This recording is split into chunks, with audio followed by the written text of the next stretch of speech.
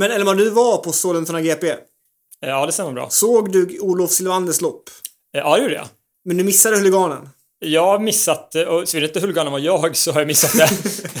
Det hade för kunnat vara. Det var någon jävel som sprang fram till mig i tofs efter loppet. Men han var ju inne på bana 3, nästan bana 2. Bana 2 var han typ inne på. Han sprang riktigt nära mig. Och det var ju när det var 450 meter kvar. Ja. Ungefär. Ja, Men alltså på upploppet? Ja. Men alltså, aha, men Eller alltså det var upploppet innan sista varvet. Ja, jo, det fattar jag. Ja, det 450 fattar jag att det var. exakt. Men du är med på, alltså du är med på bortre, eller på främre raken så att säga. Men alltså vadå, det var en utomstående människa. Ja, han bara sprang in från ingenstans. Jag trodde från Men alltså, början... det var inte en längdhoppare eller sprinter, det var...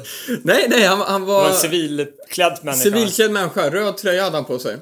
Jaha. Nej, det här missade jag helt. Nej, det var Vad fan, jätteroligt. spännande. Du såg hans lopp. Ja, det gjorde jag. För Lorenzo, eller Spiker Jag Lorenzo, missade var helt. väldigt upprörd också. Han var väldigt upprörd. Nej, men jag stod ju och pratade med din mamma, Olof, och med Vilma. Men jag stod ju där också. Och, ja, det gjorde du, ja. Nej, det gjorde du inte. Jo. När Olof sprang gjorde det. Med mig. För jag stod ju så här och försökte räkna typ i huvudet på vad de skulle få för sluttid. För att jag tror din mamma frågade, eller Vilma frågade, men vad är det här för sluttid nu? Så jag i huvudet var 2.32. Det pekar mot 3.48. Och så jag missade det. Jag måste missat det helt. Det är inte någonting jag reagerade på i alla fall. Men blev du störd av det hela? Nej, det blir... Ja, jag ska säga, jag hade sprungit under 3.45 om han inte kommit in. Jag stod ju rakt framför målet, så jag såg det väldigt nära. Jag var väldigt sugen på att bara springa ut och göra rejäl tackling på... Ja, men alltså jag var fan taggad på det också. Att sticka ut på bana 2 och sätta in en armbåge.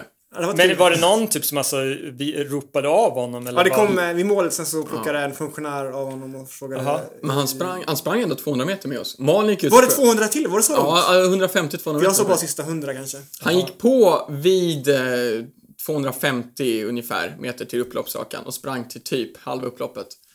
Så att han sprang länge. Och kom närmare och närmare. Först började han på bana 4 typ. Det och sen gick han bara inåt. Och sen så låg han precis bredvid mig typ på upploppsrakan. Det var fan det sjukaste. Jag märkte inte alls där. Nej. Jag måste haft väldigt selektiv attention span just då. Ja. Men trots detta så sprang du 3.47. Ja, gjorde jag. Årsbästa. 10 hundradelar från personbästa. Ja, exakt det. Nöjd. Det var... Ja, det jag hade idag. Det var till och med så att Andreas Kramer ville ta en bild med efter loppet, som vi la upp på Insta på story. Det var nära. Sjuk ära. Ja. Ja, vad säger ni? Ska vi köra igång det här avsnittet? Ja, nu kör vi. Inga huliganer här. Nu kör vi.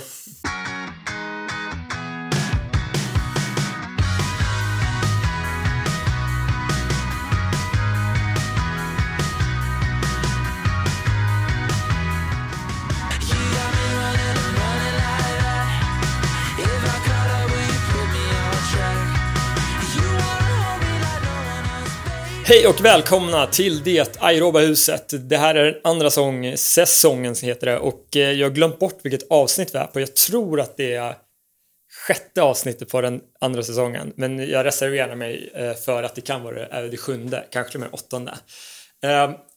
Vi sitter alla tre den här gången hemma hos mig. Jag, Elmar Engholm, Olof Silvander och Kalle Berglund. Olof har ju lite tagit över som stjärnan i den här podden. Vi träffade ju på en man från Springsnygg-podden eller på Sollentuna GP och var väldigt... Eller han gick bara direkt fram till Olof och sa: fan vad du har höjt nivån på podden här, Olof. Ja, vad fin ord. Ja, men det är precis. Det är väl du som har tagit över som alfa-medlem här. Det var väl kanske kändes som en indirekt diss mot mig och Kalle. Men vi tar det som en komplimang ändå, att vi höll en hög nivå som Olof sen har. Det var en annan som sa att du hade lite mer energi än vad jag och Elmar har. Men det är ju vår vi är de gamla och bittra fortfarande liksom. Du är fortfarande ung. Du kommer hit. Jag lovar. Ja, men jag tror att vi visar vår energi på olika vis kanske. Vi pratade nu både om du som sprang, Olof, här i Sollentuna GP förra helgen och det har vi inte pratat om ännu, men Kalle, du var också där och deltog på ett vis kan man säga som vi kan komma in på senare. Jag var bara där som åskådare. Jag tränade lite också. Jag har ändå börjat springa lite mer nu och hade ju den stora äran i morse att springa med lite av en amerikansk legendar, en av Kalles favoritpersoner. Peter Callahan. Jävligt bra namn alltså. Ja, det sitter fint i munnen. Men säg det Olof, säg det. Peter Callahan. Ja, men han har ju en väldigt så här, han är väldigt så här, när man pratar, ni kanske tar när de pratar med så här, väldigt amerikansk, väldigt så här, ja, men ganska glad, ganska skarp liksom uttal och dialekt liksom. Men han låter precis som en Peter Callahan. Alltså hans namn med hans typ dialekt alltså rinner av jävligt bra. Men han tävlar för Belgien. Ja, men precis. Han var ju alltså han är ju som sagt lite så här av en legend nästan i amerikansk college-löpning. Kom ju ut ganska tidigt. Jag tror att han typ var med på junior-VM någon gång. Och sen så sprang på Princeton University då, alltså Ivy League-universitet, så smart kille också. Och var alltså väldigt framgångsrik på college och var väl framförallt väldigt känd för att alltså kunna kicka ner typ vem som helst i NCAA. Så jag har ju sen lärt känna honom väldigt väl för att han transfererade då från Princeton University till University of New Mexico där jag gick i skolan och han är framförallt 15-meterslöpare precis som jag, så vi har tränat väldigt mycket tillsammans så det var ju väldigt kul att träffa honom nu idag och springa lite. Han är på någon form av Princeton fundraiser-grej. De tar hit sina största donatorer hit och de hänger med lite Nobelpristagare och så där, och jag vet inte vad hans funktion är där riktigt, men han... Springer han fortfarande? Ja, lite semi-retired ungefär. Men han sprang faktiskt bra förra året. Han persade förra året. Jag tror han gjorde 30... man gjorde 36 kanske till och med bättre förra året. 3.36 då på 1500. Ja, jag vet inte om man gjorde kanske till och med 35. För jag vet att han var ruskigt nära på att OS-kvala. Eller om det till och med så att han hade kvalgränser men han inte var... Det var mer belger som är. Men hur som, alltså, han har en riktigt bra säsong förra året. Men som du sa, tävlar för Belgien nu, men egentligen från USA valde att börja tävla för Belgien då istället för USA, alltså under universitetstiden. Han är ju halv belgare och så, och det är ju aningen lättare att kvala till stora mästerskap som belgare än som amerikan på 1500 just, och man har gjort ett par EM men det blev väl något VM och inte något OS, men vi får se. Men han var lite så här on the fence just nu om att fortsätta springa eller inte, men jag har också byggt upp den här myten om hans legendariska spurt, framförallt för Kalle och Emil och Roggan också. Ska jag berätta om det? Ja, jag vill gärna höra den här historien. Ja, men det var ju EM i Amsterdam då 2016. Du var ju där och tittade då. Jag var där på plats. Får se om du kommer ihåg detta ögonblick. Men då sitter vi som så här kvällen innan sina lopp då, eller sitt försökslopp, så får man ju alltid hiten. Då är det alltid spännande att se vilka man ska möta imorgon, och man tänker lite taktik och så vidare och då Johan Rogestedt skulle springa 1500 meter och försöken. Jag skulle springa 800, så jag var bara där så vi satt runt matbordet och snackade lite, så var det var jag och Johan. Elmar var där också. Hur du kvalar in. Det var väl där som turisten och en Vännerholm. Turist var jag. På EM Amsterdam. Ja, men så går Johan igenom sitt hit och som man gör och säger, ja men där är den killen, där är den, och sen Peter Callahan, vem är det? Det är inget att tänka på. Och då Elmar bara, Peter Callahan! Han har så jävla kick, säger Elmar. Han är så jävla bra på kicka. Och Johan bara, det vet jag inte. Liksom vi bara, alla bara, okej. Så det blir så grej att Elmar höjer upp hans kick något enormt, så att vi tänker att det här är typ Marcin Lewandowski-kickar, liksom, så att man bara, när det är 200 meter kvar liksom, om Marcin ligger 10 fortfarande, tänker man så här, men det är lugnt, det här har ju Peter Callahan. Så det är liksom den nivån vi tänker att Peter Callahan är på. Ja.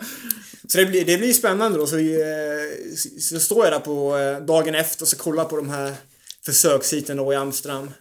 Och då är man ju sånt spännande på att se Peter Callahans kick. Som man är. Och man väntar. De går i mål. Det blir ingen kick.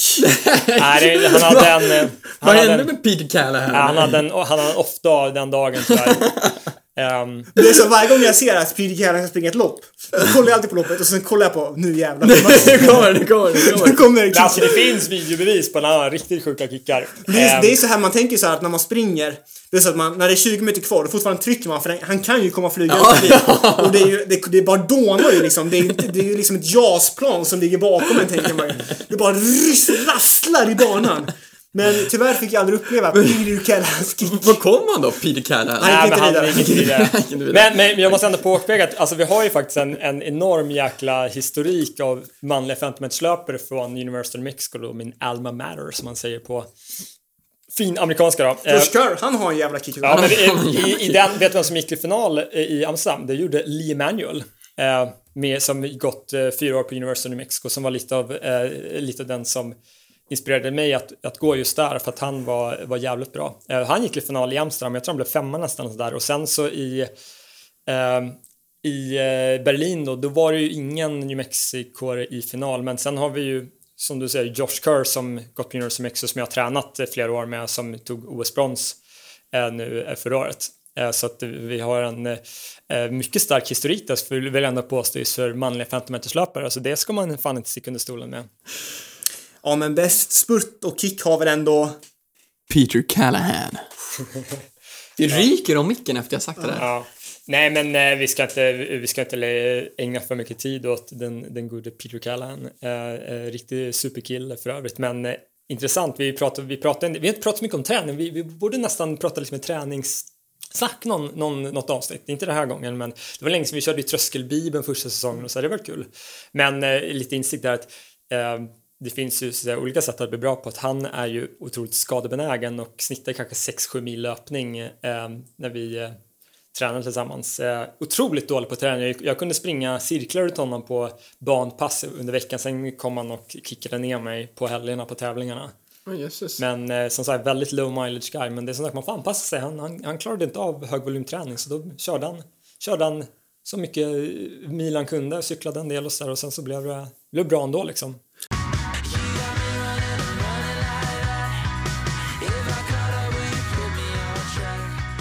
Men hörni, när vi ändå pratar om kickar, vem var bäst kick i Sverige? Vem bäst kick i Sverige? Alltså, jag skulle ändå säga så här. Jag vet någon som inte har det, men jag vet inte om vi ska gå in på det för mycket. Men jag tycker inte att vi har någon så här, som riktigt sticker ut som en så här superkicker. Alltså, jag skulle säga normalt sett på medeldistans, då är ju Kalle den bästa kicken. Fast samtidigt så här, det är också lite svårt tycker jag att bedöma också, för att när Kalle kickade, till exempel när senast jag sprang bra på SM 2018, då kickade du ner mig och Roggan ganska rejält, för då var jag och Johan var ju ganska närvarande och du var ju ett snäpp bättre. Men samtidigt, sen är det svårt att säga så här: jaha, men är det för att du är bättre kickare, eller är det bara för att du var en mycket bättre löpare? Du var ju 3 liksom, du hade inte gjort det då, men du var ju typ i 3.33 form då. Nej, 3.36 var jag då. Ja, det var det du hade gjort, men du hade ju mer smak på mer, kan man säga. Men i vilket fall, alltså du var ju 1 eller 2 snäpp bättre än vad jag och Johan var. Så det är svårt att säga, okej, men är det den så här kicken du är förväntad att ta på den nivån? Fattar du vad jag menar? Att, för så här, inte liksom för att vara, eller inte för att vara taskig så här, men om du säger mot folk på din nivå, så ser du väl inte som någon som har en liksom lite starkare kick än dem, så kanske. Jag får visa dem VM-semifinalen. Nej men alltså det är sagt, inte sagt att du inte kan kicka, men jag tänker att, och du har ju en väldigt liknande profil som Jakob Ingebrigtsen, som inte heller är så att han är ingen han vinner ju lopp genom att nöta ner folk på kanske 300 meter. Han är ju inte den som kommer som Marcin på sista 100 liksom, och kan ta in 20 meter sista 100 liksom.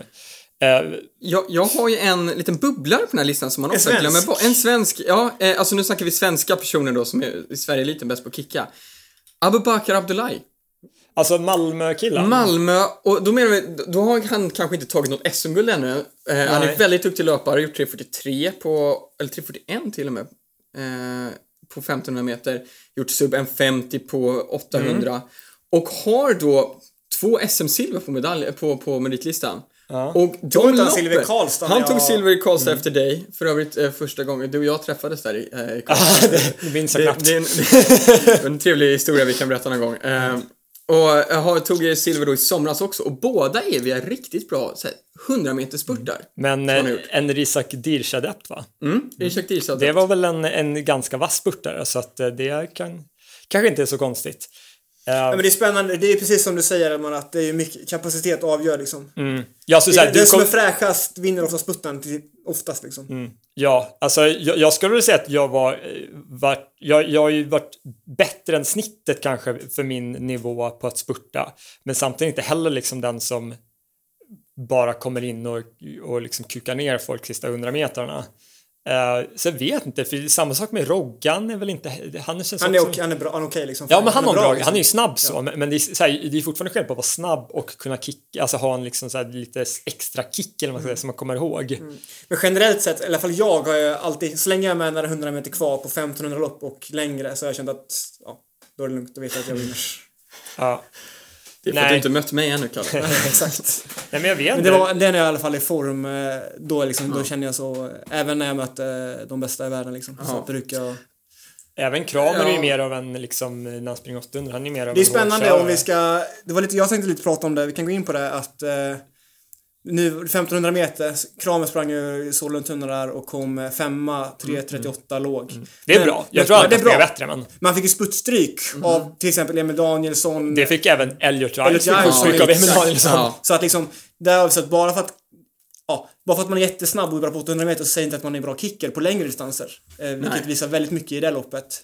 Och det är ju så att Emil Danielsson är heller ingen superkicker. Han är ju bra sputtar eller bra på avslutande när det gått ganska snabbt. Han är ju inte grundsnabb på det viset. Att det kan man ju se på till exempel på lag-SM och stafett-SM. Då är han brukar förlora de loppen.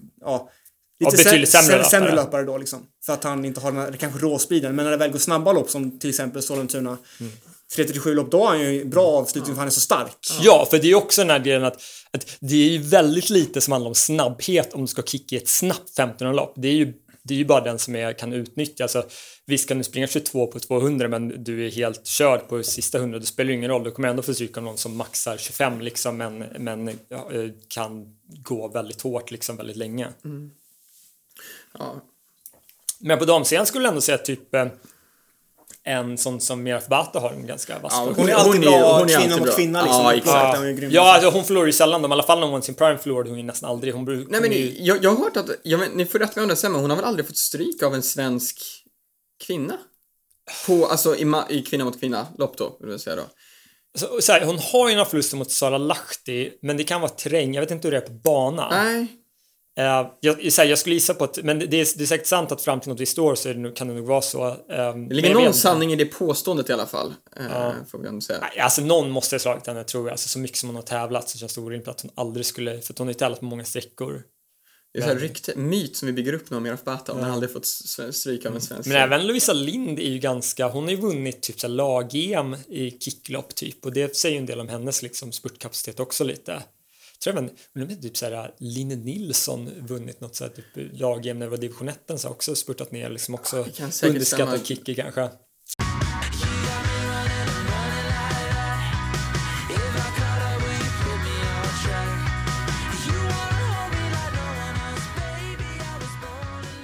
Ja, ska vi gå vidare på Sollentuna GP, killar? Vad tar ni med er från tävlingen? Vi alla tre var ju där.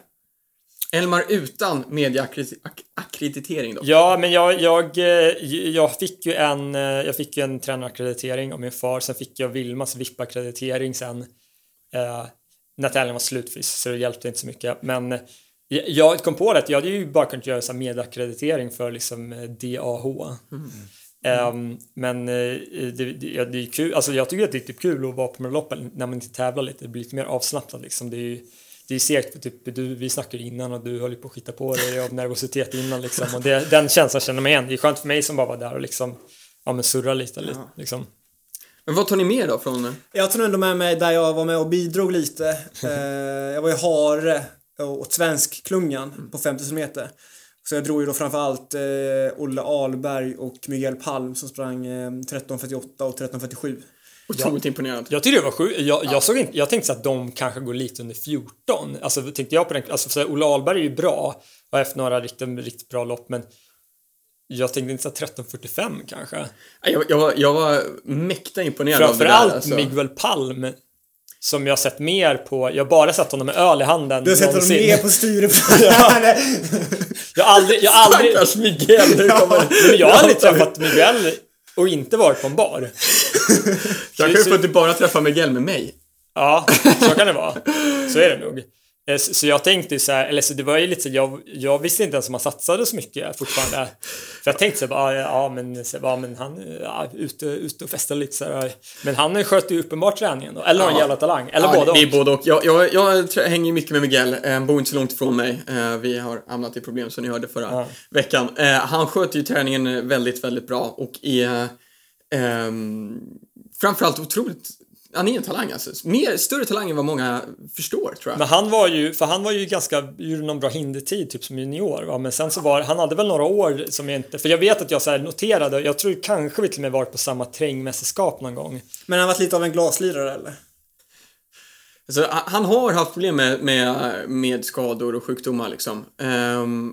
Men är ju samtidigt så man vet, alltså han tog SM-medalj på hinder förra året.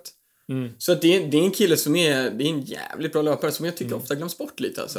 Men nu börjar 1347, nu börjar man ju snacka lite. Det är riktigt bra och vi kan säga han jobbar ju 100% på riksdagen. Det är den nivån.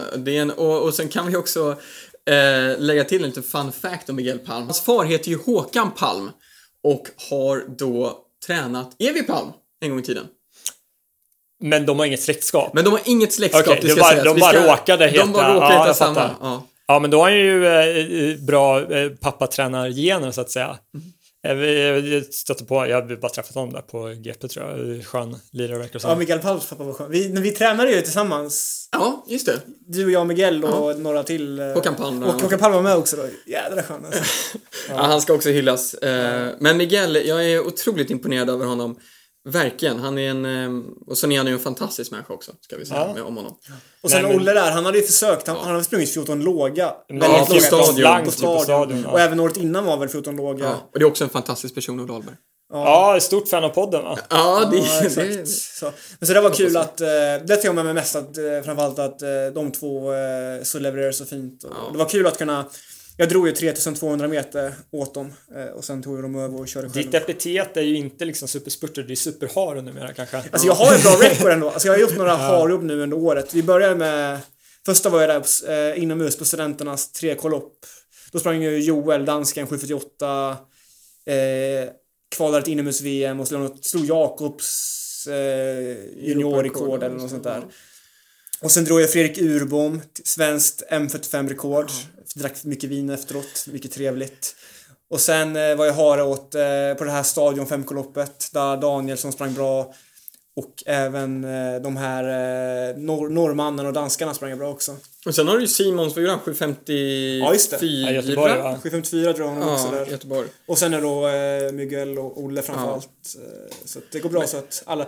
Det blir PB för boysen i alla fall när man har dragit. Ja, nej men alltså, verkligen, du gjorde ett kanonlopp. Alltså, men det återigen för att 5000, det är nog det jag har starkast på Soltan GP. Och 1500 då. Ja, precis. Jag skulle säga det att på huvudtävlingarna, eller det som jag tycker överlag var liksom det roligaste som hände, eller mest spännande loppet var ju, det tror jag till och med att jag flaggade lite för på vår Instagram också, männens 1500 meters lopp som det har väl alla noterat nu att och det pratade vi om lite, berörde här lite kort, att det tog ju Emil Danielsson som var gäst här för inte så länge sedan. Var det senaste avsnittet han var gäst? Det tog ett tag innan vi spelade in igen. Det är så som det är, men det är kvalitet och så vi pratar om Emil Danielsson, pratar om att han är på gång. Sprungit bra, kommer dit och sen daska till några riktigt vassa 15-meterslöpare. Det var ju... Det kanske är liksom där Robert-effekten. För efter Simon var med så gick ju, det var ju OS-kval på OS. Och nu har ju Börje Danielsson verkligen skörda frukt. Det går bra för alla utom oss, eller på att säga. Men det var ju att ljuga, det går bra för oss också. Det var ju flera OS-löpare som han slog med, typ Andrew Koskoran till exempel. Och sen slog han slog ju Kramer och jag menar Kramer, han är ju inte 15-meterslöpare men han är ju duktig. Sen slog han Elliot Giles som ju inte är 15-meterslöpare. Men han har gjort 3.33, 3.34 och sånt där. Så att, ja, men det är ju framförallt 3.33,80 har jag gjort om jag tar från huvudet. Ja, men sen liksom att kicka ner, han har gjort en 43 på 800. Alltså det är... Han kom ju bakifrån nästan och liksom körde slalom framme. Så det var otroligt starkt och det var ju det som jag tyckte var roligast liksom. Och sen Pilström under 3.40 igen. Och sen Jonathan Gran slog i mitt svenska. Pilström gjorde väl inte under 3.40? Jo, han gjorde 3.39,80 gjorde han. Ja, det gjorde han, just det. Sen så blev ju Kalle av med ett juniorrekord. Ja, exakt. Hur känns det? Det var ganska väntat faktiskt. Alltså, han sprang bra inomhus och han har väl till och med ett år till efter. Alltså Jonathan Grahn, han gjorde 3:41 47. Så han gjorde med en halv sekund ungefär. Precis, så det var ju väldigt, vad ska man säga, det var väldigt hög svensk kvalitet i det loppet. Alltså, det var 3 under 3:40, vilket nog... undrar om det någonsin har hänt i samma lopp. Det är fan frågan. Jag börjar tänka... Det är nog, om det hänt förut så är det kanske... Jag vet att det har hänt en gång. Göteborg GP. Exakt, 2019. För då Suldan och Almgren, just det. Ja, det är rätt. Men undrar om inte det måste vara kanske... Det här kan nog ha hänt max 3 gånger. För det var en stor grej bara när Roggan och Jonas Leandersson gick under 3:40 i samma tävling på GP 2016, om det var det året nu. Så det är ju väldigt underskattat som kanske inte lyfter så mycket. Men vi kan väl gå igenom det övriga som hände där också på EGP lite snabbt. Att ska vi ta damsidan där? Ja. Tänker jag framförallt på 800. Då var det ändå lite spännande möte på förhand. Det var båda systrarna Nielsen och Lova Perman. Som är väl, ska man kalla dem, det är ändå... ungdomsstjärnor. Ja, juniorstjärnor. Alltså de är alla... Lova Perman slog juniorrekord i vintras. Vilma Nielsen som tog EM-brons i somras på junior-EM 23. Och Vilma då som en syster som då... De är tvillingsystrar. Ja, förlåt Julia också som, exakt, hon ligger någon sekund bakom i år bara. Ja, och eller om det är sekund i 100-delar vi snackar om. Ja, så de är 203-204 och sånt där. Så det är och som sagt sen Lova Perman också som är fortfarande junior. Så där har vi ju väldigt starka namn som fyller på bakifrån så att säga. Och ingen vinst här, men andra platser var på Vilma. Ja, exakt. 204 och 73. Bra tider. Julia även på 205, 74. Och så hade väl Lova Perman kanske lite tyngre dagar. Hon har gjort 205 2 veckor i rad och nu blev det 207 på henne. Ja. Men det är fortfarande, hon är född 03 så det är bra tider. Liksom. I den åldern verkligen. Så det alltså man orkar inte med så många lopp alltid liksom. Hon kommer väl lite underifrån från 400 också så och sen det är ju en kanontid bara det att man blir bortskämd av att hon har radat upp 205 lopp och juniorrekordet i vintras liksom. Men det är en jättebra tid, 207 för henne. Ja.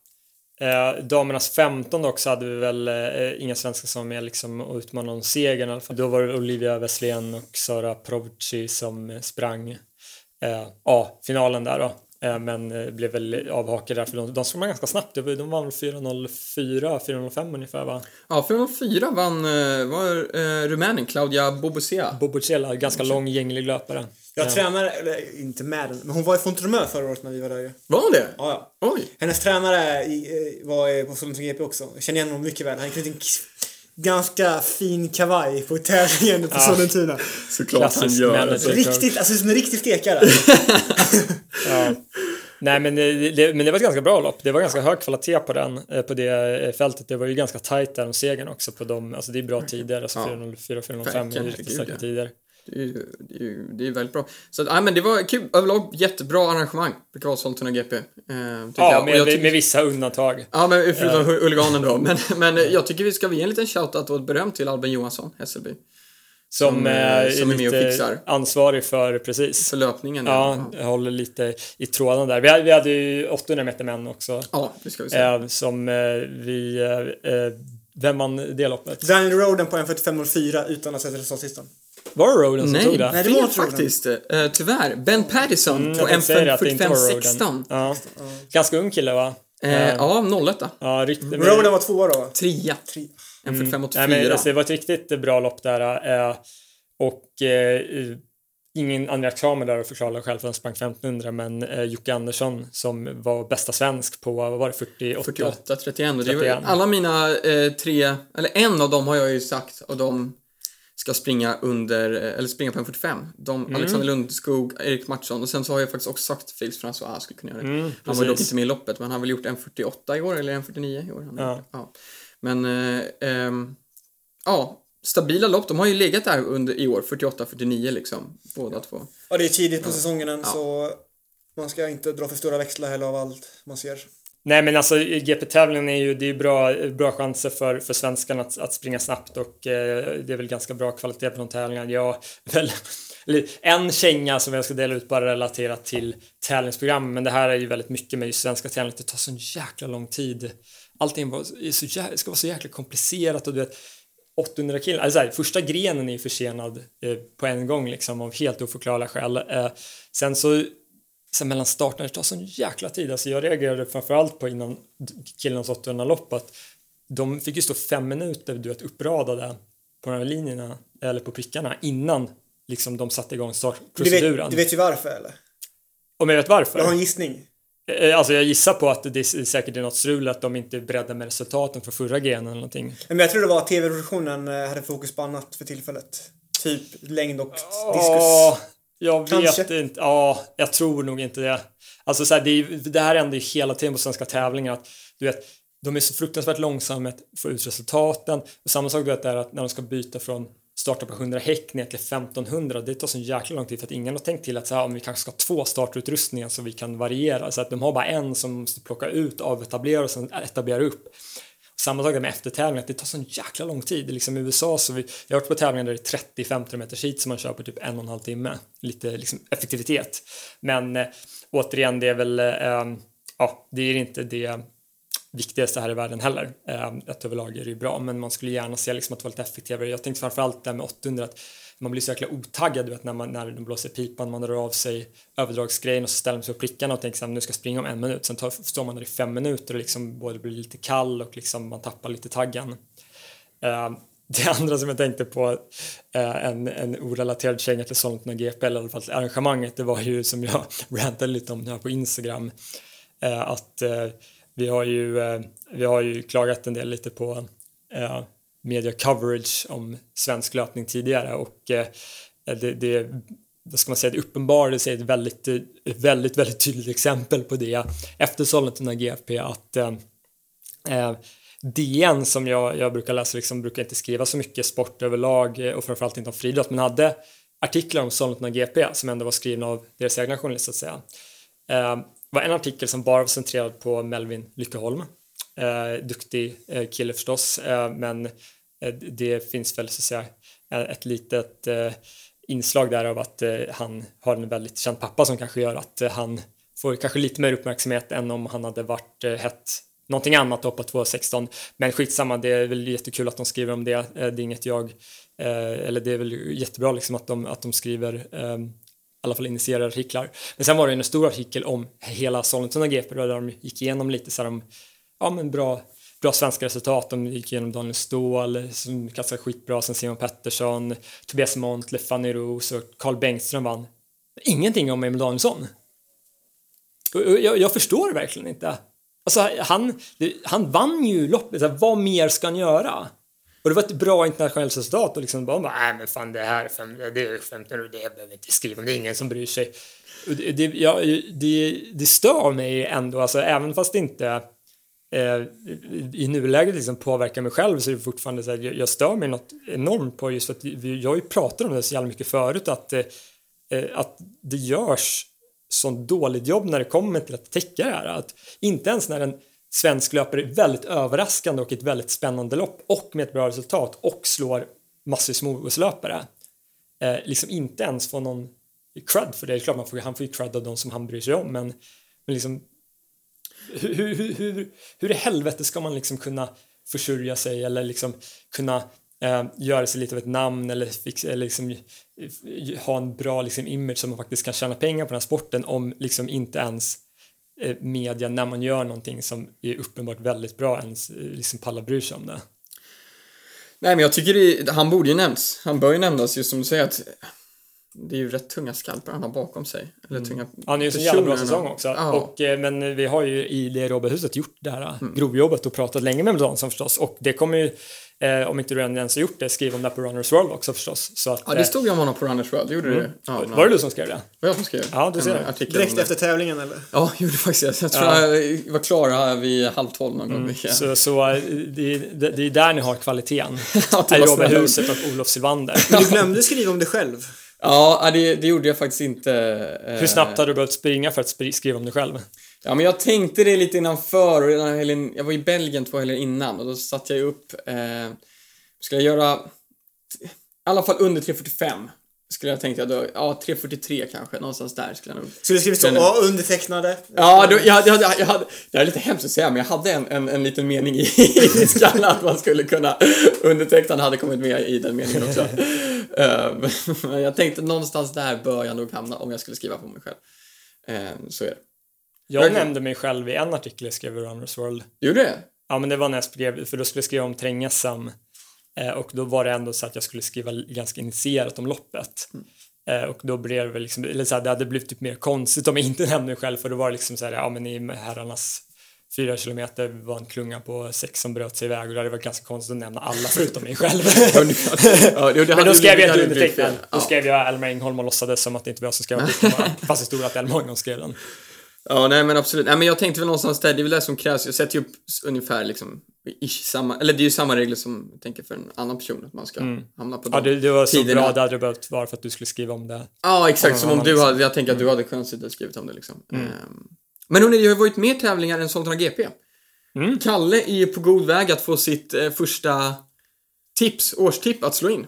Ja, det började trögt i maj, men nu i juni så trillade in 2 stycken i natt. Det var härligt. Det var ju både Jolanda Ngarambe och Hanna Hermansson. Yes, som gick under då 4:08 som är då min spåkula för sommaren.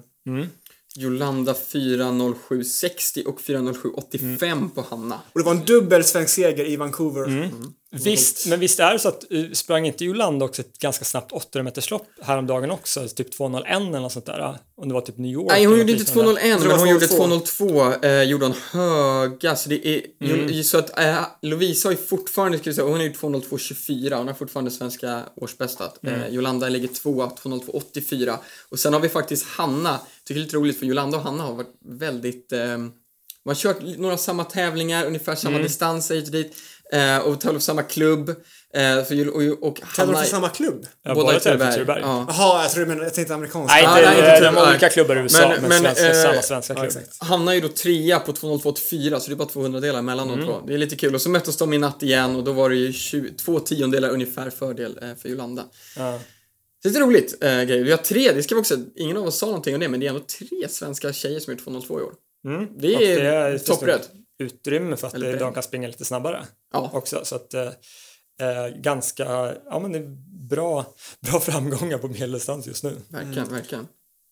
Och ska vi ta några rader om Andreas Kramer innan vi går vidare? Jag tänker att det är adverben börjar... Han har gjort 2 fantastiska lopp på 800 meter. Ja, han är 2 1:44 lopp i år. Och det var ju inte så många år sedan som ingen svensk hade gjort 1:44 tidigare överhuvudtaget liksom, så att vi pratat om det några gånger, var liksom att han har höjt nivån ganska mycket liksom. Verkligen, det är alltså 2 1:44 lopp i år redan, det är stabilt.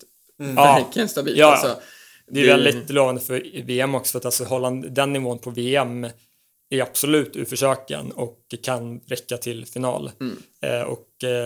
Jag tror nog att han kan springa lite snabbare också. Det var det inte typ unga britten Max Bergin som vann i Turku va? På typ 1:43 eller sådär. Han är ju 0:4 eller sådär. Eller 0:3 kanske. Jag tror han var 4:e britt genom alla tider, och han har väl typ Seb Coe. Ja, Seb Coe är fortfarande brittiska rekordet. Max Bergin var 3 genom tiden i Storbritannien bakom. Ryktas de nu? 4 tror jag han var. 4. Ja. Och där pratade vi om lite off tape då, att det var ju förstås Sebastian Coe som är. Sen så hade vi en liten diskussion och kom fram till lite Steve Cram som är 2. 3 håller vi öppen. Där får man gärna skicka in sig om man vill. Vi släpper det nu. Det kanske kan vara så att Cram är 3 bara, och att det är någon som är mellan, men jag kommer inte på någon så här, men det är väl kanske Giles som ligger närmast till hand. Peter Elliott. Peter Elliott. Ja. Herb Elliott är väl inte ens britt, så att nej, inte han från till Australien eller. Ja, utan australienare eller kiwi. Skitsamma, men Kramer har ju nog alltså göra fler lopp än 44 hintar väl om att liksom om alla spärrar släpper så sub 44 kanske, och då är man med och i högsta grad om VM-medaljerna. Ja, jag vill nästan säga att man går och väntar på att det ska liksom sub 44. Nu ska vi inte sätta för stora förväntningar på Lillpojk. Jag behöver ju honom för min spådom. Det är det som ungefär vi ska välja säga att det är det som krävs för att han ska ta en din spådom ska slå in. Ja, alltså han är i alla fall den vassaste ska man säga, aspiranten på att hjälpa mig där. Ja. Men vi ska nog ett till resultat i alla fall. Vi kommer alltid missa lite sådär, men vi är Johansson i Åbo också. Imponerad, 8-19. Herregud. Slog nästan finnen Toperaita. Satt ju där och tryck till honom. Du har haft en liten beef mot Toperaitanen. Nej, det har vi nog egentligen inte. Alltså jag och Topi är väldigt bra vänner. Alltså väldigt bra vänner. Men han äger ju dig. Vad sa du? Han äger ju dig. Ja, han är bättre än spruttat mig. Alltså det var väl senast ni sprang mot varandra kanske på 1500. Ja, det kan det nog vara. Det är inte den enda gången jag sprungit mot varandra på 1500 också. Nej, men det är så att då äger han ju dig. Ja. Så det är tråkigt, men du får ta tillbaka någon gång. Men 8-19 och då han är ju fortfarande den då enda som gjort under 8-20 sen Mustafa Mohamed gjorde det då. Ja, och då vill jag säga så här, han är ju också en person som jag tycker man glömt bort vid det. Han är 4 på hinder genom tiderna. Och jag vill i alla fall säga att 3 som heter hinder herrar, en av de tuffaste topp 10-listorna om man kollar ett snitt tid. Ja, nu har det väl blivit i alla fall när alltså när Simon och Emil också dundrat in där. För nu är det väl en ganska bra bit under 8.30 som krävs. För förut var det väl runt 8.30. Ja, alltså okej. Anders Karlsson 8.28, höga. Sen har du Jan Häggblad 8.26, Henrik Skog 8.25, Nappe 23, sen kommer Simon 21 och så vidare. Men liksom snitttiden på 3 som är hinder, då har vi Musse på 8.05, Järryd 8.08 och det är då huset favorit, Dan Glans, 3 på 8.15. Alltså det är jag skulle säga att snittet är... Det blir en bra topp där med de 2 främsta liksom, som snittet. Ja, jag var lite förvånad över det för att jag liksom, jag har inte hört så mycket om alltså, jag är klart att prata med honom ibland, men jag har inte liksom haft någon insyn på hans träning så mycket. Han hade lite fotstrul under slutet på april, början på maj. Så det var ändå så lite, det överraskade mig lite att han startade säsongen så jäkla bra. För nu är en VM klar också då tillsammans. Eller enda som ska springa. Det var ju hans tredje lopp, började på 8.32, sen var det 8.24 och vinst i Bergen. Just i Bergen, just det. Men där Simon också sprang och gjorde 8.26. Vilket säger lite grann 2 svenska män, om jag trycker igen på hur bra den här 3 som är listan topp 10 är. 2 svenska män gör sub 8.27 då i samma lopp, tycker jag är väldigt bra. Så vi och vidare inkvarterar ju VM-biljetten där också. Ja, och sen 8.19. Så det ska han ha all cred för. Ja. Alltså ganska händelserik vecka och det är väl ganska mycket som har hänt resultatmässigt som vi pratade senast. Men vi har väl täckt det som kanske är för stunden roligast i alla fall. Det 1500-loppet som det var väl lite precis innan eller det var väl lite efter vi släppte senaste avsnittet, så det har väl de flesta hört sig in på sig. Vi livesänder det loppet där. Väldigt spännande lopp. Och nu har vi täckt in även Soltman GP. Och det börjar närma sig VM-kvaltidens utgång så att säga. Så att, det är väl bara 10-12 dagar kvar. 26 går den ut, va? Är det så? Jag tror det. Ja, så är det nog.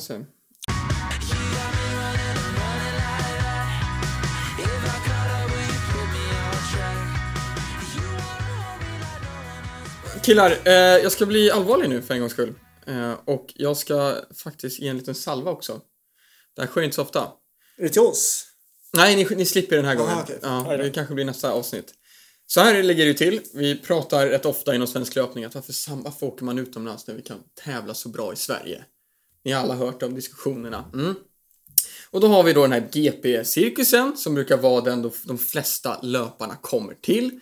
Vi hade jättebra lopp i Sollentuna. Det kommer gå vidare till Karlstad, Söderhamn, Göteborg. Och utöver det så finns det även en tävling i Hallsberg som börjar komma upp nu. Närke-racet som förra året var väldigt bra klass på. Och kommer antagligen bli det år igen. Och då ligger det då till så här. Södra Sollentuna, där fanns det 800 meter, 1500 meter och 5000 meter att springa. Karlstad GP. Det här är en mästerskapssommar ska vi också säga. 2 mästerskap. Man kan få chans att få dit internationella löpare på de här tävlingarna. Ja. Vad lägger man då in för distanser på Karlstad GP? Jo, man lägger in 800 meter. Och sen lägger man in den enda distansen det inte är något jävla mästerskapslopp på. 3000 meter. För herrar. Vad är det för någonting? Får jag inflika? Ja, jag har inte bestämt vad jag tycker än, men 3 juli som Karlstad GP går, det är efter VM-kvalgränsen har gått ut. 15 dagar innan, eller 1,5-2 veckor innan VM. Är det inte så att man hellre kanske då, om man är 5K-löpare, att man hellre springer 3000 meter än 5000 meter 10-12 dagar innan sitt mästerskap? Om man ska göra en liten formcheck, man kör under distansen ganska ofta. Det gör jag i alla fall. Ja, men jag tänker att det är mycket bättre att få dit kanske 15 meter och så får du söka för folk som inte kvalat ännu. Ja, jag tänker framförallt att alltså GP eller 5000 meter och försök folk att kvala på det. 10 000 meter hade varit mycket bättre. Nu blev jag arg och avbröt det. Man kan ju inte kvala till VM. Nej, men till EM. Ja, så eller jag tänkte att alltså, GP-tävlingen är ju ändå på så det är ju på en nivå där det i första hand inte kommer dra löpare som är i VM-klass, kanske snarare snäppet under de som snarare aspirerar på EM-platser. Så jag tänker ju så här att det är många som kanske har, eller det kan ju vara så här, det är många som kanske har satsat på VM och har någon liksom pågående formtopp men inte löst VM-kval liksom, och tänker att de liksom switchar om och försöker göra bara damma av EM-kvalgränsen eller liksom bara få något lopp när, liksom innan eller under den här formtoppen så att de kanske kan ta ett lite lugnare period och sen så ladda om mot EM liksom. Och jag vill bara det är efter VM-kvalgränsen. Ja, men jag ska fortsätta bli förbannad här. För sen så kommer Söderhamn och där vet jag att det finns också så här kommer det till 800 meters lopp och så springer man 1500 meter. Det är 800 meter Sollentuna, Karlstad, Söderhamn. Göteborgs GP ligger efter EM-kvaltiderna så jag kan försvara dem lite grann att de här också slänger in 3000 meter. Men även här, jag slänger dem in 800 meter igen dessutom. Men det är för att Andreas Kramer bor i Göteborg. Ja, men ändå. Sollentuna, Karlstad, Söderhamn, Göteborg. 800, 800, 800, 800. Och då den här tävlingen som är då bredvid GP, Närke-racet Hallsberg, som ska då komma upp. Då har de 800 meter igen. Alltså, det är så mycket 800 meters lopp. Och vill du då springa 500? Ja, då har du Sollentuna eller Söderhamn. Som du kan lägga på 5000, Karlstad, Göteborg.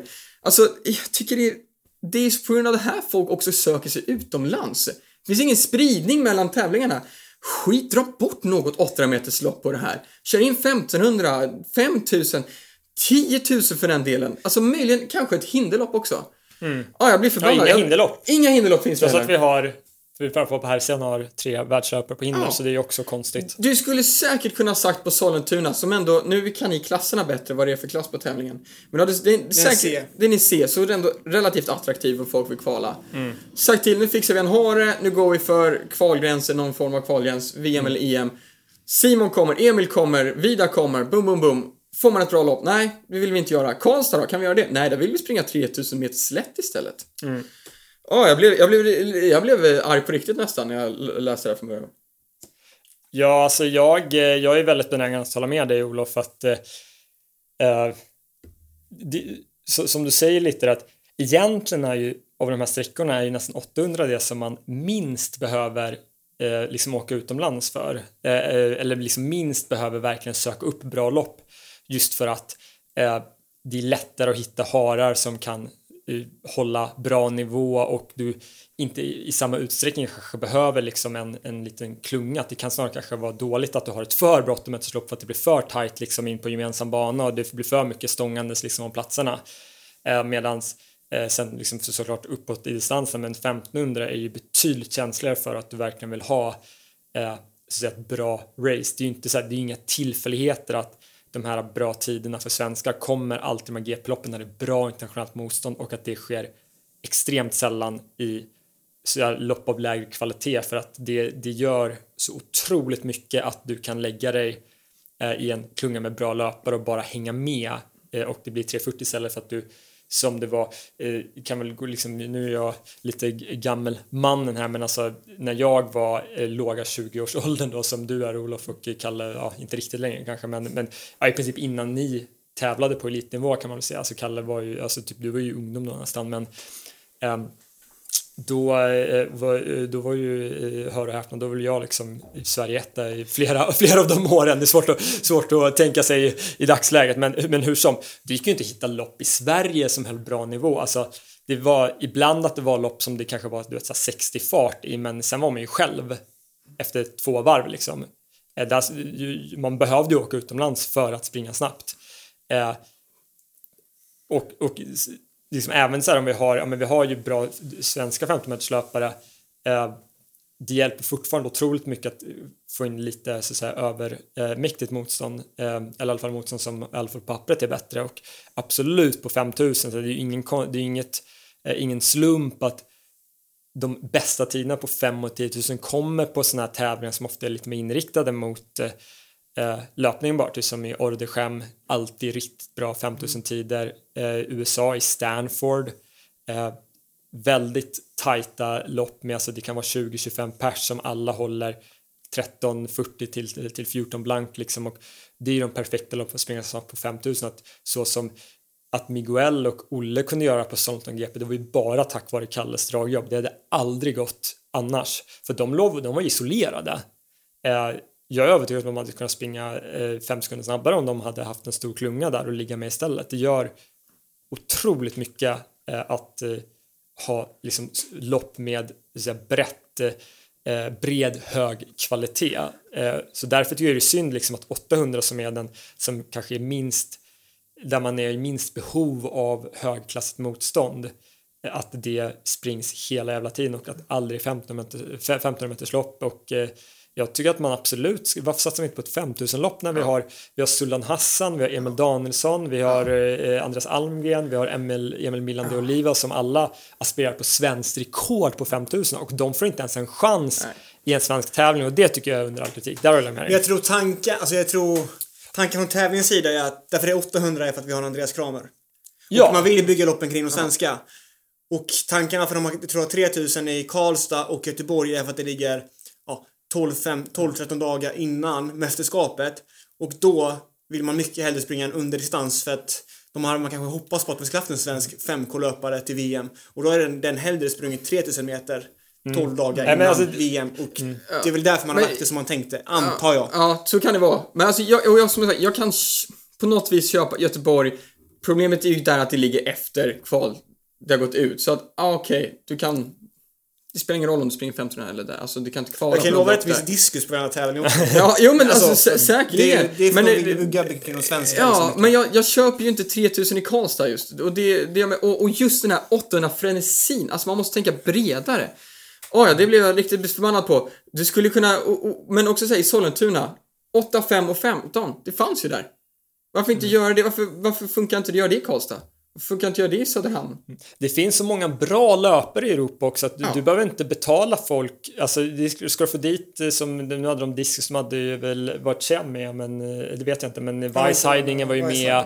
Jag kan lova dig att det är alla löpare som är 13:30 uppåt i Europa, så 13:30-13:45, de behöver inte, alltså visst, om de får hotellrum och kanske lite sponsring till flygbiljetten, de behöver inte en startavgift. Det är ju ingen löpare som är 13:30 som får startavgifter. Det kostar inte några pengar. Det är att du behöver en bra hare. Alltså, i många fall, skapar du ett bra lopp, då behöver du inte betala alls, för att då kommer folk söka sig och vilja betala sina egna resor och så för att komma till de här loppen, för att de vet, i Ordegem, det är ingen som, de betalar inte några pengar för att komma. Folk kommer dit frivilligt med egna pengar för att de vet att det är ett bra lopp, och det är det jag menar att folk har ju kommit och springer i Sverige för att Kalle ska hara. Och de har inga pengar, de vet att Kalle ska hara och att då blir det bra lopp. Nej, men det finns ju ett väldigt stort spann av killar som ligger över 3:40 precis, och de är ju mer intresserade, skulle jag tro, på att springa 1500 meter till exempel då, än 5000 meter. Eller en 3000 meter menar jag. Samma sak med typ Miguel Palm och Ahlberg. Skulle tänka mig att de hellre springer 5000 meter än 3000 meter. Men så man kan ju också få tävlingarna för dem, för att de också ska kunna 13:47 ska bli kanske 13:40. Så vidare. Jag tror ju också liksom att det här är lite påverkat också av, tyvärr, liksom, så som de försöker med Diamond League, att de har plockat bort 5000 Diamond League för att det ska vara mer attraktivt, för att det är tydligen mer attraktivt när de springer 3000 än 5000. Alltså jag köper inte riktigt, det handlar ju om prestationen alltid, men jag tror också att det handlar om det, att så bara 3000, det gör det i AF eller World Athletics nu, de har ju själva bestämt att det ska vara bara 3000 på Diamond League, så därför blir det nog ganska lätt om man kopierar det lite till sina koncept och kör 3000 på GP till exempel, som också är samma 2 timmars window i TV liksom. Det är mer attraktivt att kolla på en stavställ som tar 3 timmar. Ja, nej men alltså... Än att springa 3000 meter. Ja, nej men alltså återigen, det handlar, jag tror ju att det är väldigt mycket roligare att kolla på ett tight 5000 meters lopp än att kolla på ett 3000 meters lopp av så att säga tveksam kvalitet, eller när man bara har någon liksom, som när de hade köpt in Jumif Kielce och springa 3000 i Göteborg som liksom vann med ett halvt varv liksom, att jag hade ju coolt att se en hjälpbra kille springa, men det är nog kanske ett roligare i tv att se.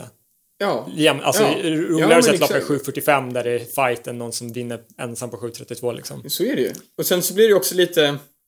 Jag var då på 5000 meter, så jag skulle få det på en Diamond League, då kan du få nästan liksom ett litet för-VM. Du får se en aning vad folk verkligen gör på distansen de ska tävla i mästerskap. Jag är generellt... jag blev irriterad. Jag har väldigt mycket att säga om tävlingsprogram och tidsprogram. Men det ska vi inte börja... För det kan jag hålla på en timme om. Men jag får skriva så här manifest. Ja. Elmas manifest. Men ni förstår min aggression ändå?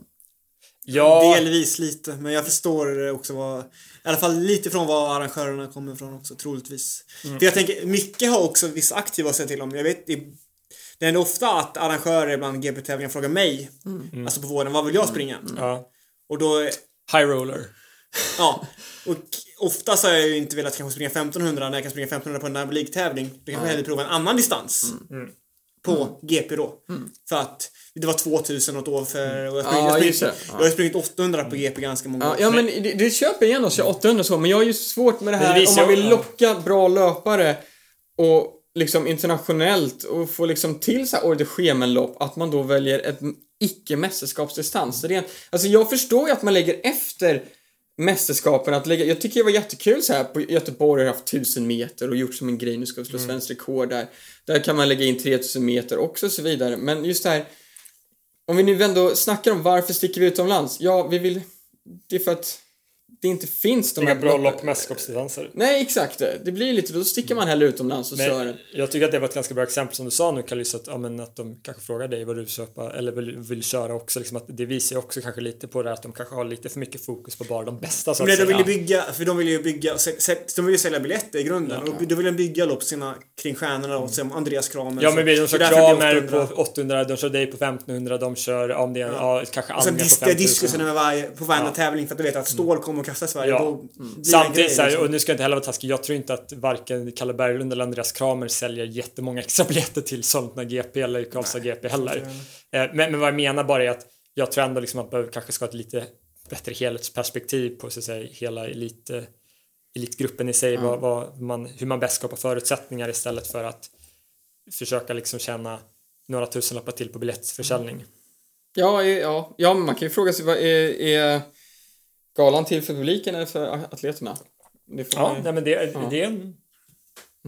absolut. Det är, så här, vi pratar ju förstås egen sak här. Vi pratar bara om vad vi... Nej, jag dömer inte. Det kan absolut vara till för publiken. Det får man ju göra, absolut. Och det ska man också säga att jag framförallt så kanske jag klagar väldigt mycket på liksom sådana saker, och det är väl klart att jag är också lite, jag kanske är ett dåligt exempel just för att jag är hyperintresserad och sådär, att jag kanske inte alls vet, för jag tror ju mig veta vad som är intressant och folk tycker är intressant, men det kan ju vara så att jag har helt fel också förstås. Det tror jag inte på, Elmar. Ja, nej men spännande då.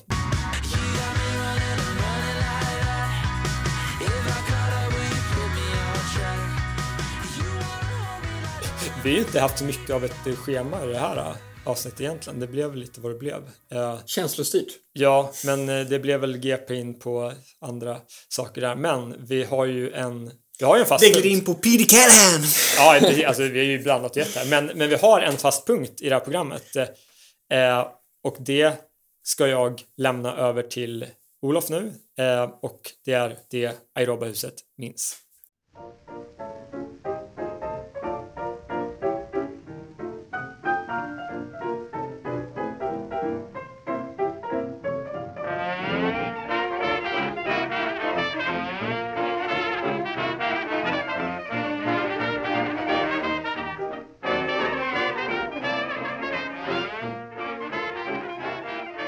Att Norge kan producera löpare av världsklass, det vet vi. Vi såg det i somras och vi har sett det tidigare. När det kommer till kritan är landet i mina ögon ett rätt underskattat löparland. Och då tänker jag inte främst på vad Jakob, Filip, Henrik eller för den delen Vebjörn Rodal har gjort. Nej, jag tänker på hon som var först. Hon som bröt barriärerna och som mätte ut avståndet till toppen. Grete Weiss, den största av de stora. För det är med en handskriven nummerlapp en okänd norska springer in på upploppsrakan och New York Marathon. När de korsar mållinjen som segrare slänger hon av sig sina skor och hela stämningen är förvirrad. För ingen vet vem hon är, trots att hon precis vunnit världens största maratonlopp och slagit banrekord. Det är 1978 och det som var tänkt att bli Grete Weiss sista lopp i karriären har precis blivit dess vändpunkt. För Grete åker faktiskt till New York för att sätta punkt för karriären. Hon och hennes make Jack har tagit det hela mest som en turistresa och ingen av dem har varit i USA tidigare. Dagarna spenderas genom att gå långa promenader och kvällen innan loppet är det både rödvin och glass på menyn. Hon springer utan sponsor och betalar resan med egna pengar. Men dagen efter loppet hämtas hon och maken av limousin för det ska till talkshowen Good Morning America. Men vi börjar den här historien i byn Keiserlöka utanför Oslo. Grete, hon växer upp i en traditionell norsk familj med föräldrar som vill ha en traditionell tjej som dotter. Och med det sagt gillade de inte att hon ville idrotta. Och det var de heller inte ensamma om. För när Grete under 60-talet ansöker om att få gå med i den lokala idrottsföreningen får hon nej. De vill inte ha några tjejer och hon tvingas därför söka sig till en annan klubb. Och i den gruppen träffar hon Jack, hennes blivande make och själsfrände. Och i början av 70-talet är 1500 meter den längsta sträckan för damer och det blir den distansen som Grete börjar sin karriär på. 1974 tar hon EM-brons på sträckan och efter flera fina prestationer, bland annat ett världsrekord på 3000 meter året efter, har hon stora förväntningar inför OS 76. Men Grete klarar inte av att leva upp till dem och åker ut i semifinalen. Och det här tas inte väl emot i Norge. Det var fiaskostämpel i tidningarna och vid ett tillfälle ska en liten kille ropat att där är hon som skämde ut Norge i OS när Weiss gick förbi. Men trots motgångarna fortsätter Grete. 1978 tar hon i nytt EM-brons på 3000 meter. Hon slår norsk rekord på 1500 meter. 4:00:55 är för övrigt ett rekord som står sig än idag. Och hon avslutar också året med att ta VM-guld i terräng. Och under hela karriären jobbade Grete fulltid som högstadielärare. Hennes dagar börjar 4:30 med ett morgonpass. Därefter var det buss, tunnelbana och buss igen till jobbet. Och sen var det träning igen. Och allt det här det tar på henne. Och motivationen sviktar. Och kanske är det därför hon 1978 börjar fundera på att lägga av. Och hade det inte varit för att den norske 10 000 meterslöparen Knut Kvalheim överhört hennes funderingar hade historien om Weiss kanske slutat här. Hon hade blivit ihågkommen som en duktig löpare men aldrig nått någon odödlighet. Nu blir istället det här vändningen på allt. För när vi nu är tillbaka i New York har framgångssagan Grete Weiss precis börjat. Och när det 1983 är dags för det första världsmästerskapet i friidrott känns det passande att frontlöparen Weiss ska vara den första att vinna ett VM-guld. För det blir hon i och med sin vinst i damernas maraton. Hennes prestationer blir en ögonöppnare för världsidrotten. När New York Times, en av de största tidningarna i världen, kräver att damerna ska få springa maraton på OS är det Grete Weiss det hänvisar till. Och när Weiss för övrigt vinner Lidingö-loppet för första gången 1976 var det 200 kvinnor som startade. När de vinner loppet för 12:e gången 1988 är det 3500 med. Hennes karriär innehåller bland annat 5 VM-guld i terräng, 2 EM-brons, ett OS-silver, ett VM-guld, 8 segrar i New York Marathon och 2 i London Marathon. Hon var inte människan som stod på barrikaderna och skrek, men hon var ändå den som förändrade en av världens största sporter och på så sätt även världen. Blir man tillräckligt bra går det inte längre att säga nej. Och jag tror att det var så Grete Weiss förändrade världen. Hon var bara bäst.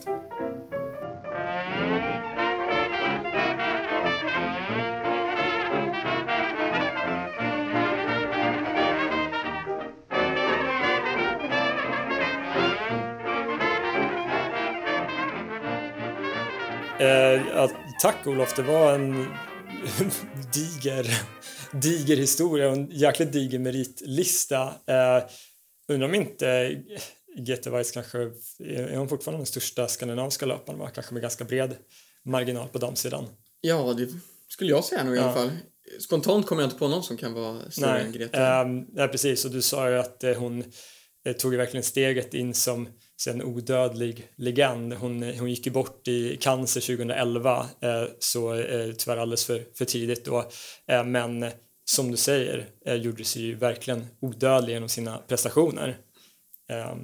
Också ganska galen range att alltså det är maraton som hon kanske är mest känd för. Men de där 4 blankt på 1500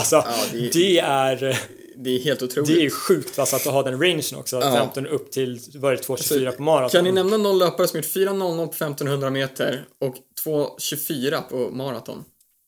Vi får väl hitta någon kenyanska. Ja, men det är väl knappt det. Alltså, det är nog inte... Det är nog väldigt lätt att räkna. Jag vet inte vad Paula Radcliffe har gjort kanske på 1500. Men det är så blankt. Nej. Jag menar, för 4 blankt 1500, det är fortfarande någonting som du nästan i princip kan ta mästerskapsmedalj med. Som den kvaliteten. Och med, som sagt, hon hade ju inte heller... Det var inte direkt några kolfiberdojor hon dubbade maraton i heller. Det var nog ganska hårda skor där. Men alltså verkligen liksom, alltså, att hon är ju kanske inte så känd i Sverige, men alltså, hon är ju väldigt stor i Norge. Väldigt, väldigt stor. Herregud, ja. Och jag skulle säga att hon har ju faktiskt 5 VM-guld tror jag till och med i terräng.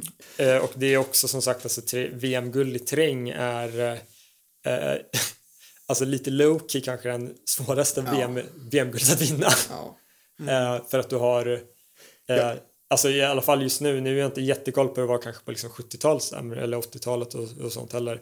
Men det är ju, vad är det? Det är ju 5 plus kenyaner, 5 plus etiopier, 5 plus ugandier, 5 plus britter, 5 plus... Alltså det är ju... det är inte som på 10-koder bara behöver slå 3 kenyaner, 3 etiopier. Alltså men vi i Sverige hyllar svensk löpning hur bra det är. Och det gör vi med rätta. Men jag vet inte när... Vi skickar knappt folk till terräng-VM. Nej, tyvärr. Man ska vara topp 25 chans för att bli uttagen, och det är... Det är lite orimligt, nu byter vi ämnen snabbt, men att på barn-VM eller frilufts-VM, då räcker det att klara kvalgränsen. Men på terräng-VM, då ska man ha topp 25-klass. Ja, det är jävligt orimligt för topp 25-klass på... Och det är samma med EM. Är det inte så frilufts-EM för att skicka stafettlag, då är det topp 12-nivå som krävs. Och på terräng-EM är det topp 8-nivå på lagen. Alltså topp 25 på terräng-VM är tuffare än kvalgränserna på 10 000 och 5 000 meter. Det är nästan på här sen bara Musaf Mohammed som har sprungit de senaste åren, tror jag nästan. Robert sprang ju också. Det sätter väl en stor parentes kring kanske. För jag kommer faktiskt ihåg när Ville Levi blev uttagen till junior-VM i terräng. Och då var så här, det var en stor grej, kommer jag ihåg, att herregud, han ska väl springa terräng junior-VM. Lite stickspår, men det är ju lätt att tro att det är bara VM-guld i terräng, men det är en väldigt tuff medalj att vinna. Nej, men alltså en verklig legendar liksom. Du har ju träffat honom. Jag har ju träffat Jack Whites några gånger. Jag har träffat honom i Font-Romeu, sprungit med hans adepter uppe på Paula Radcliffe Trail där och snackat lite med honom. Trevlig man, väldigt kunnig, väldigt sympatisk. Men det är nog spännande att man kanske väl ska komma ihåg att för bara 50 år sedan så fick inte liksom kvinnor springa maratonlopp. Utan att vi ändå kommit en bit liksom. Alltså, det är helt sjukt. Vi har inte, det är svårt för oss att uppleva kanske som är, vi sitter här födda på 90-talet. Ja, och det kan vi kanske säga, det kanske inte hade skett utan det Grete gjorde. Det var inte många år sedan damerna inte sprang till som hinder på stavhopp också. Stavhopp. Det var liksom 2004 damerna det var inte jättelänge sen heller som damerna inte hade 10 000 heller liksom, så att hon har ju verkligen liksom, och det är svårt att förstå för oss i dagsläget liksom, men alltså att hade hon inte gjort sina starka lopp, det hade kanske liksom aldrig öppnat ögonen för att liksom, att men damerna kan också vara väldigt väldigt bra på de här sträckorna. Ja, exakt. Jag ska säga apropå Grete också att hon har ju varit ett namn mest för mig, och jag har inte riktigt helt förstått hennes storhet förrän man började läsa in och skulle skriva det här. Och så var jag ju efter Emil Danielsson har varit här ju, och vi har spelat in podd, så var jag iväg på en examensfest. Det var en kompis med mig som hade blivit klar jurist, och så Jurist, ja visst, ja. Och så började jag prata med pappan där, och så visade det sig att han hade sprungit med Grete Weiss i New York efter ett New York Marathon. Och det var som att träffa En legend bara i honom. Ja. Alltså nu har jag inte så full koll på kvinnlig idrottshistorien i Norge, men undrar fan inte hon kanske måste vara den största kvinnliga idrotten där. Det mest välkända. Det beror ju på hur man räknar Marit Björgen och men det är ju så, det är så mycket i närtid. Ja. Alltså jag menar, om du frågar lite äldre norrmän så kommer de nog och ställer frågan liksom, vem är den största norska kvinnliga idrotten, så tror jag nog nästan ryggmärgsreaktionen är Grete Waitz. Men om vi bara ska gå till största norska löparna, så då har vi ju samma grej. De flesta skulle ju säga Jakob säkert. Ja, för att det är så nära i tiden. Bara för det är så nära i tid. Men alltså, ja, Grete Waitz, ja.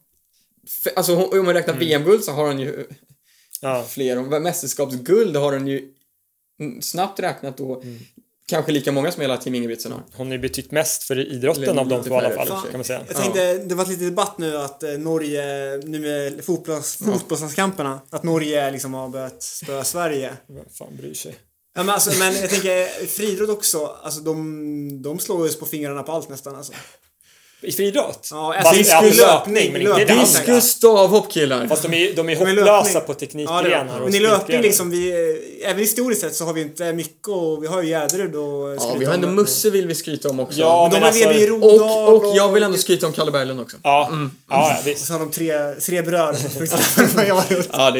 Nej, men Norge har ju en mycket tyngre. Alltså egentligen, jag menar, båda våra grannar åt väst och öst har ju mycket starkare traditioner i eller i långlöpning. För Finland har ju, de är ju tyvärr sämst nu, men de har ju också sina storhetstider, framförallt de stora manliga löparna där, men sen Norge har ju liksom som du säger. Ja, det är ett väldigt underskattat löparland, verkligen. Ja. Du har träffat Vibjörn Rodal förresten, eller? Ja, jag har käkat middag med honom. Det får du berätta om. Nej, men det var 2015 efter Bauhausgalan. Så hade jag sprungit. Så hade vi bestämt sen innan att vi skulle ta och käka middag och snacka lite. Så vi satt en halvtimme och käkade middag på en restaurang i Stockholm. Mycket trevlig. Det var lite för att jag har en norsk manager, så löste han det så att vi fick en liten pratstund. Så. Ja. Det var på den tiden jag drömde om att springa 800 meter. Han berättade att han körde. Det var ju på den tiden det inte var jättepopulärt och med inomhushallar, och det har inte kommit jättemycket till Norge och Norden generellt. Så då var det liksom en rakbana han hade. Så han körde 200 med vändning typ. Ja, men det gjorde farsan också back in the days när det bara fanns Solnahallen. Då körde de ju med vändning eller liksom skarpa. Det låter livsfarligt tycker jag. Man gjorde det man kunde göra liksom. Funkar det bra det också uppenbart. Ja. Behöver inte göra det så svårt för sig alltid. Exakt. Bra för explosiviteten, bara vända chup. Ja, absolut. Det är som mitt 5x50 pass. Som vi ska gå in på någon annan gång kanske. Ja, herregud. Smick och prata om, killar. Ja. Nej, men jäkligt cool historia om Grete Waitz. Får man väl absolut kalla liksom en pionjär för kvinnlig löpning. Inte bara i Norden, men i hela världen. Ja, värd att hyllas. Värd att hyllas, ja.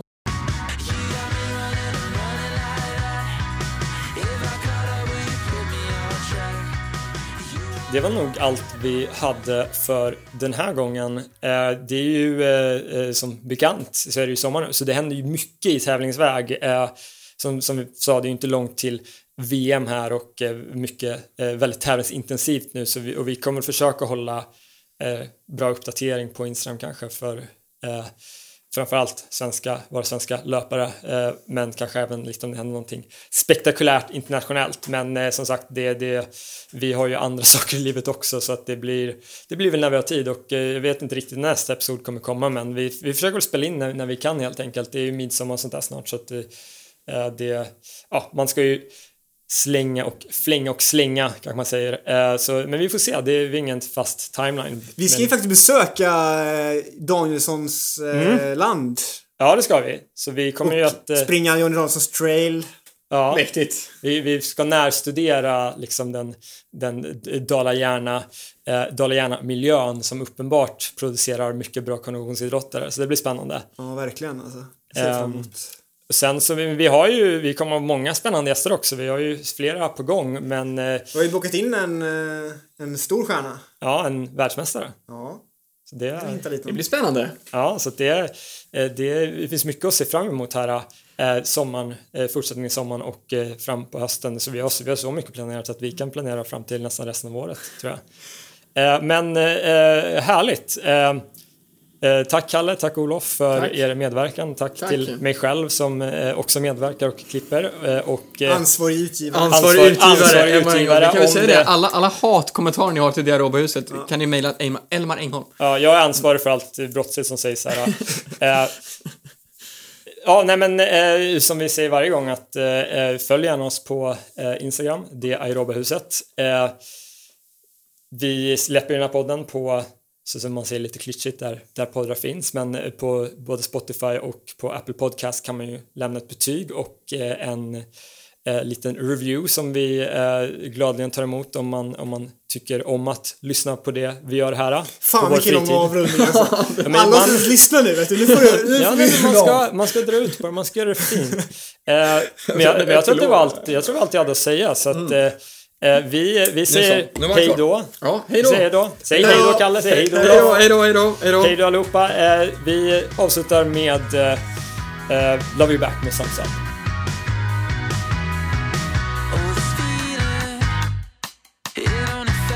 Yesterday, well, I saw it coming. I don't